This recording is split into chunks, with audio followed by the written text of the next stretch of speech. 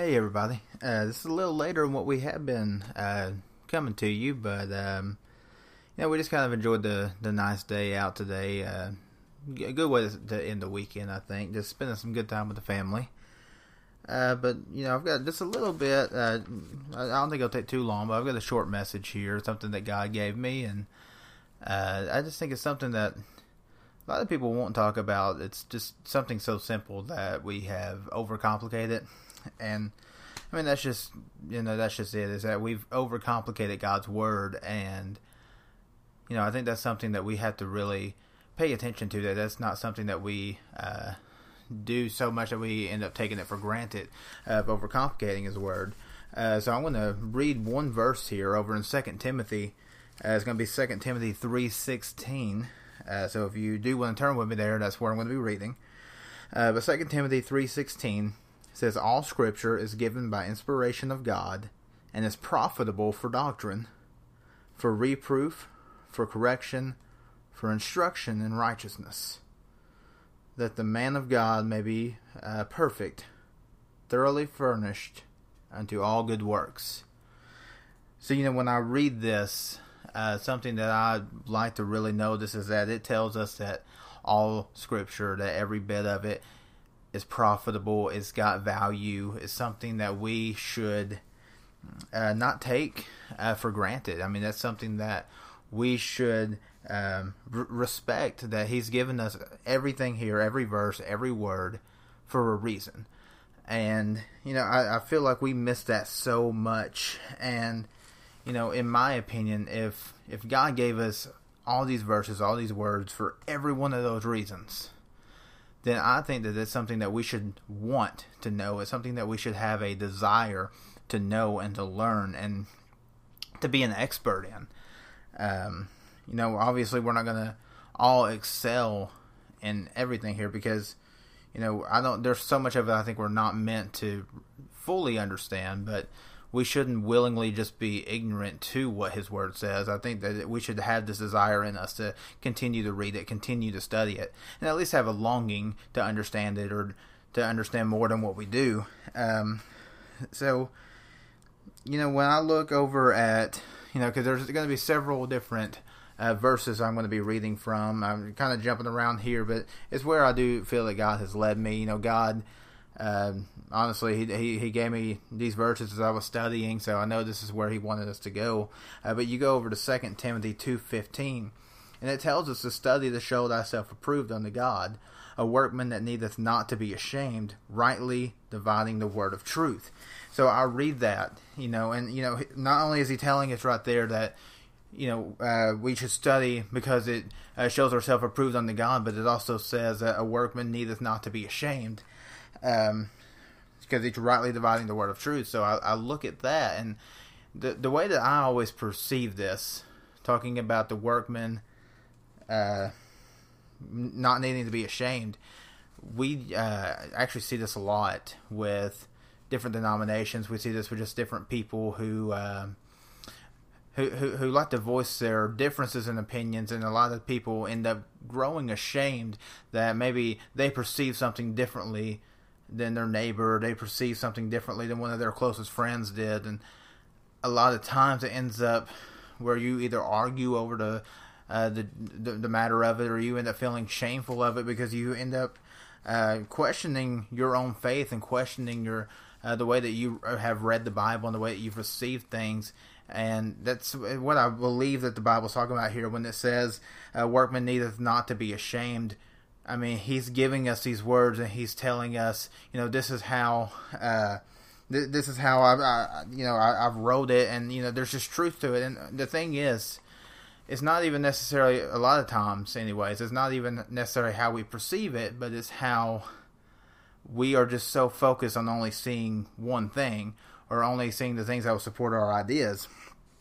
And we end up, because when we do this, and I believe this is why we've got so many denominations, because people just can't agree on things. And the Bible tells us over in 1 Corinthians 14:33, "For God is not the author of confusion, but of peace." And the thing is, if we are arguing over these small things, if we can't fellowship together because we believe something just a tad bit differently, then are we allowing that peace to flow through? Are we allowing God's peace and that presence of God to be there? Or are we just so focused on, it has to be this way because this is how I see it, this is how I was taught it?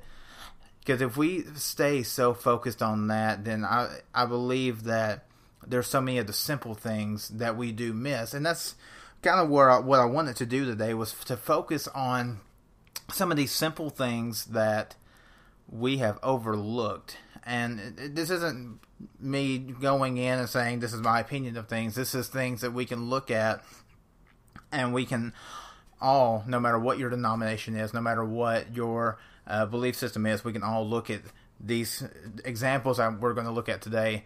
We can look at these and we can all come to the agreement and the conclusion that it is the biblical truth. So the first thing I like to look at, because a lot of people don't know this, and for some people, as soon as you say this, they already kind of get their guard up. But the first thing I want to look at is the first sin. Now, when we look at the first sin, most people, when you ask them what is the first sin against God, they will automatically say Adam and Eve. And that makes sense. You open up the book of Genesis, you begin to read, Adam and Eve sinned against God, they ate from the forbidden tree. So it makes sense that that's what most people would say. But when you look at it, biblically, it was not the first sin against God. And the reason being is that when you look at that scripture, and you'll find it, when you look at the scripture, Adam and Eve were tempted by the devil. And for Adam and Eve to be tempted by the devil, then this means that the devil had already sinned against God. He had already taken this prideful heart and said that I'm going to exalt above you. I'm going to sit in your throne. I'm going to be more powerful than you. And at this point, God would have already sent Satan out of heaven, cast him down to the earth. And then we find there that if Satan is there to tempt Adam and Eve, then Satan's fall was the first sin against God.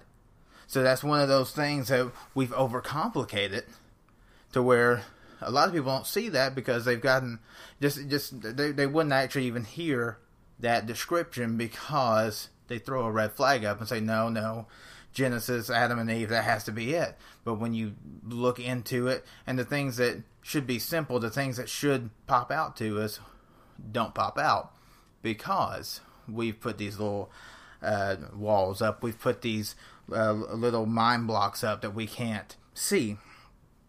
So then, I want to kind of continue on with this.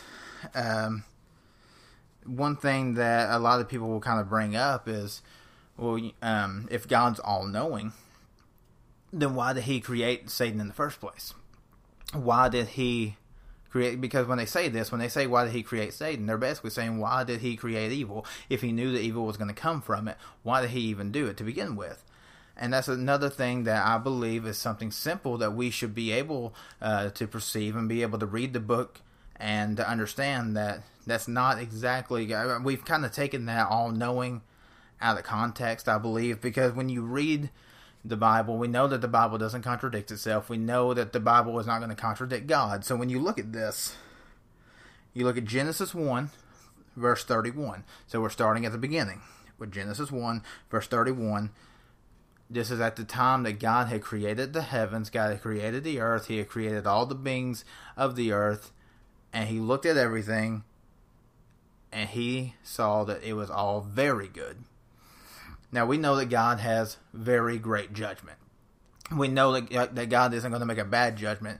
So when he looks after he's created everything, and he says, everything that I've made is very good, then that shows that in God's mind, as he's looking, he sees no evil, he sees no wickedness, he sees no fault. So, this is including every bit of his creation, and that does include Satan, who was in heaven at the time. Because the Bible tells us that he was the most beautiful angel that heaven had. So, we look at that, God saw everything, and he said it was very good. So when we try to take this out of context and say, well, if God's all-knowing, then why did he create evil? The evil wasn't there yet. And another way that we can support this is as you continue to read, And you go over, still in Genesis. Now we're in the 6th chapter, in the 6th verse. At this point, the Bible tells us that God actually repented for even creating man in the first place. So he saw the continual wickedness, the continual evil that was beginning to happen. And it says that God repented that he made man. So again, I believe we've taken this all-knowing virtue that God has, and we've kind of taken it out of context. And I think that some people have done that just to simply support certain little parts of their belief system. But, we know that the Bible wouldn't contradict. So if we look at it and we continue to actually study and to see these things that should be simple, I think we've just taken so many things out of context and overcomplicated it. And, when I look at all the stories that the Bible gives us, all these examples that the Bible gives us, and you begin to kind of look at them rather than looking at them separately, how we tend to do. If you look at them together, you might begin to see that God has given us kind of a pattern, something that I think he's wanting us to see, something that he's wanting us to relate with. And with this, because this is kind of where we're actually going to be wrapping up. Like I said, it wasn't a whole lot that God gave me today, but I knew that this could be beneficial. There was a common message that, like I said, that I believe God wanted us to see. And what I think what this common message was, is that he gives us a instruction to do something that doesn't make a whole lot of sense. So that was the first part of this, to give us some sort of instruction, and then get two completely different crowds. Two different crowds that one thinks it has to be this way, the other side thinks it has to be this way, and then there's two completely different sides or outcomes, which most of the time was either safety or destruction. And we look at this kind of formula that I believe he put together for us, and I'm going to use a few biblical examples, starting with the Red Sea, which I think would be the most obvious as far as making a dividing line. You've got Moses, who God told, I'm going to tell you to go back into Egypt and to free the Israelites. This is something that sounds ridiculous to Moses, probably. So you've got God giving an instruction that seems a little peculiar. And then he goes and he begins to tell the Pharaoh, you need to allow our people go, let God's people free. And you've got a dividing line now of two different groups. You've got the people who are on the side of Moses saying, yes, let us go. And then you've got the people on the side of Pharaoh saying, no, we're not going to let them go. We're going to keep them. We have to be served. And then we've got the two different paths that begin to happen. So now that, because we're kind of skipping around in this story and with Moses, and I know there's a whole story there, but I'm trying to keep it a little bit short. But anyways, we know that Pharaoh eventually let Moses and the Israelites out of Egypt, and then they come to what seems to be a dead end, which would be the Red Sea. Now, when they get to this point, God is telling Moses the impossible can happen if you put your trust in me. If you allow me to be the one to work, the impossible can happen. Because they're standing in front of a massive sea that God, and only God can do this, God parted the sea and he made a path. And now we see the destination of the Israelites as they are moving through the sea and they get to the other side of safety. And then you've got the Pharaoh and all of his army pursuing them. And then we've got this message where God said, I'm going to bring you out of slavery. I'm going to bring you out of this place that you've been to a place of safety. And as the enemy pursues you, I'm going to close it up. And they cannot catch you anymore. And I believe that, that's something we can relate to so much. And, that's just one example of a few that I've got here. Because I was going to look at the 7 plagues as well. You've got God telling the people, he says, I need you to go and take the blood of a lamb. I need you to put that on your doorpost because the angel of death is coming. And when this angel of death comes, is looking for the blood. And if it sees the blood, then it's going to pass over your house. And it's going to go to the next one. But anyone who is not covered by that blood will die. And that's something, again, that as we begin to look at the common formula here, we can begin to tie this all together. And I'm sure we're already seeing that we can relate this to our lives. Because we know that we have to be covered by the blood of Christ. And that when that day comes, that God is looking for the blood that's been applied to us, something that we've had to be obedient to.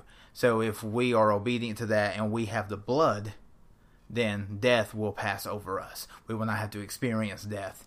Not in the eternal factor anyways, because then we live eternally with God. Then you look over at Sodom and Gomorrah. You look at Sodom and Gomorrah, you've got Abraham who is now talking to God. And he asked God, he said, well, if there be 50 righteous men in the city that you're about to destroy, there be 50 righteous men in there, would you spare them righteous men? And they begin to have this kind of back and forth conversation, and the number grows a little bit smaller, a little bit smaller, a little bit smaller. And if I remember right, they get all the way down to, if there even be one righteous man, would you save them? Would you allow them to come out? And then God speaks and he says, well, I'll provide a way for them to get out. And you've got Lot and you've got his family, which is Abraham's nephew, I believe it was, is who Lot was. So this is why Abraham's kind of looking at God and he's saying, I really want my family to be safe. I want them to be delivered from this. So now you've got, God has given the warning to his people, the ones that were righteous. He gives them the warning to get out of where they're at. And I don't even want to use the word righteous at that, because when we relate this to us, it kind of has a different meaning there. But to the people that would see God, he gave them the chance to get out of that city before it was destroyed. So you look at this and we relate it with us. When we live in a world of wickedness, when we live in a world of sin, we live in a world of the devil, God gives us the opportunity to get out before it's destroyed. So I believe that right now that's where we're living. We are living in the world of destruction, the place that will be destroyed at some point. We're living there now, and God's giving us the opportunity to get saved, to live for him, and then to go and help other people to get in the same boat. And I want you to kind of think of this analogy, because it's something I heard one time and I really enjoyed it. I had heard the analogy that, when you're out in the water, you're in a boat, you're surrounded by water. But the one thing that you don't want inside that boat with you is the water that's surrounding you. You want that to stay outside. But if that water starts to come inside, you'll begin to sink, and you'll begin to go get into a position that is very, very hard to get out of. So if you're paddling in a boat and you begin to let all these outside things get in, or in other words, if you're out in the world trying to live for God and you begin to let the world come in, you begin to let sin get in, you begin to let Satan get a foothold on you, and you don't live for him, you don't actually give your life to him, you begin to grow confused, and all these things begin to happen, then you're going to sink in a place that you can't get out of without God. We're going to continue with the thieves on the cross. Now, with the example of the thieves on the cross, you've got two people on each side of Jesus. You've got one who's mocking him, and you've got one who looks at Jesus. He looks at everybody else who's been mocking him, who's been doing him wrong, and he says, do you not understand that this man's done no wrong? Do you not understand that he shouldn't be here, that I've got every right to be here? I have every right to be dying. I have every right to be on the cross. And he doesn't, yet you're mocking him. You have every right to be here, yet you're mocking him. And we can look at the example there, and we can say, okay, I do deserve to be on that cross. I've sinned against God. I've lived in wickedness. I've done things I shouldn't have.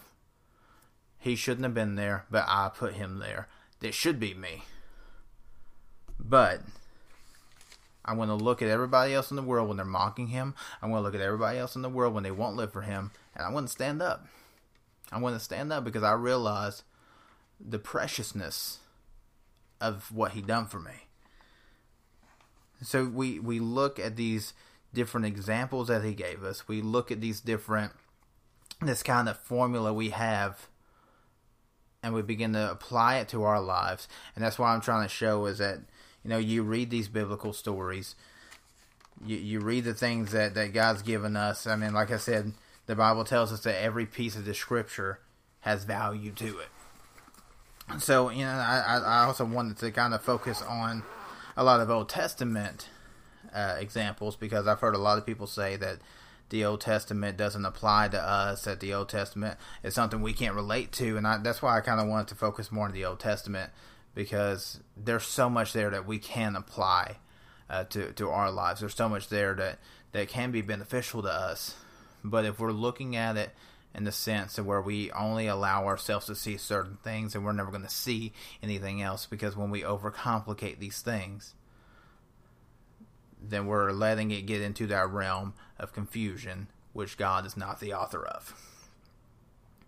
I was actually having a conversation with a friend of mine, and we were talking about this. It's kind of what got this all in my mind, and we started to dig into a little bit of controversial things that I'm not going to get into, but we started to dig into some things, and I ended up telling them,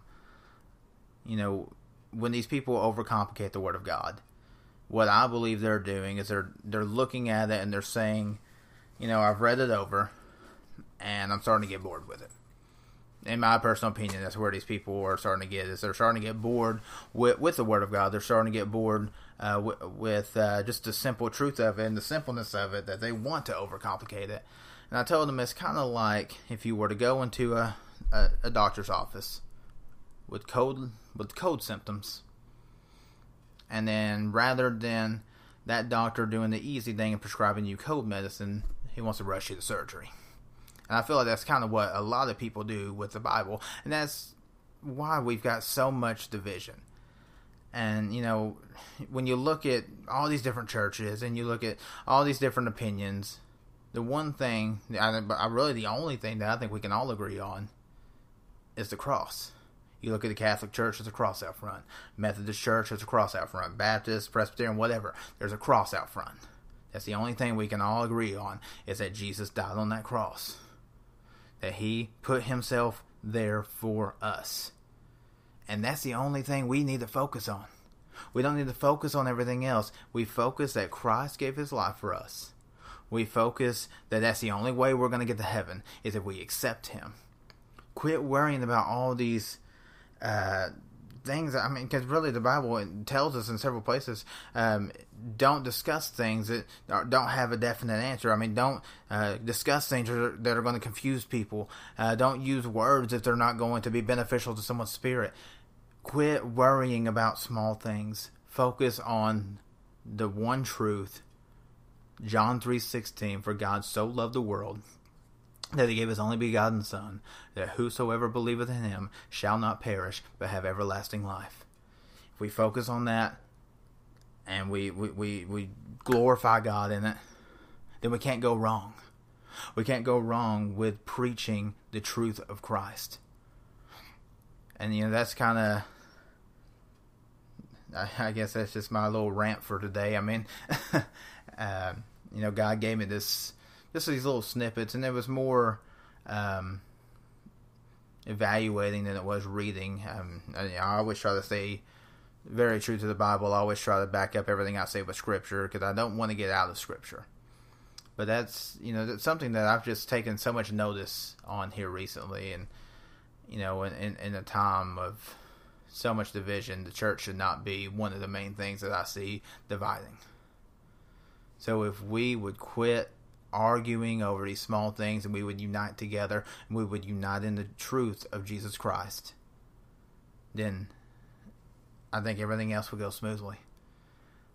I believe that I've said what God has sent me to say today. I was debating back and forth on if I was still going to go live this late or not, but I decided I was going to go ahead and do that, because I felt like it was still going to help somebody, that there might be somebody still awake that would hear it and be blessed by it tonight. But I do thank you for joining us tonight, those of you that have joined us, and I plan on coming back next week, Lord willing, and we'll have another message. But I do thank you again for just joining us, being with us. I'm going to end this message tonight with prayer. Dear gracious Heavenly Father, Lord, we thank you so much for all the many blessings you bless us with, Lord. We thank you for the opportunity to read your word, just to open it up, Lord, and just to have a discussion and just to come together to read your word and just to glorify you, Lord. And God, we thank you for all the freedom that we have to be able to do those things. Something that we take for granted sometimes, Lord, but I do thank you for that freedom. I thank you just for the jobs. Everybody, most people are starting to go back to work, Lord, so we thank you for just helping people to get back to work, Lord, and I just ask that you would continue to guide everyone spiritually, to protect us from the sickness that is going around, Lord. Protect us from, hopefully this thing doesn't grow any more than it has, Lord. I just ask that you continue to guide us. And Lord, we just thank you for all you've done. We love you. We trust you. And just want to glorify you in everything. And all these things we ask in Jesus' precious holy name we pray. Amen.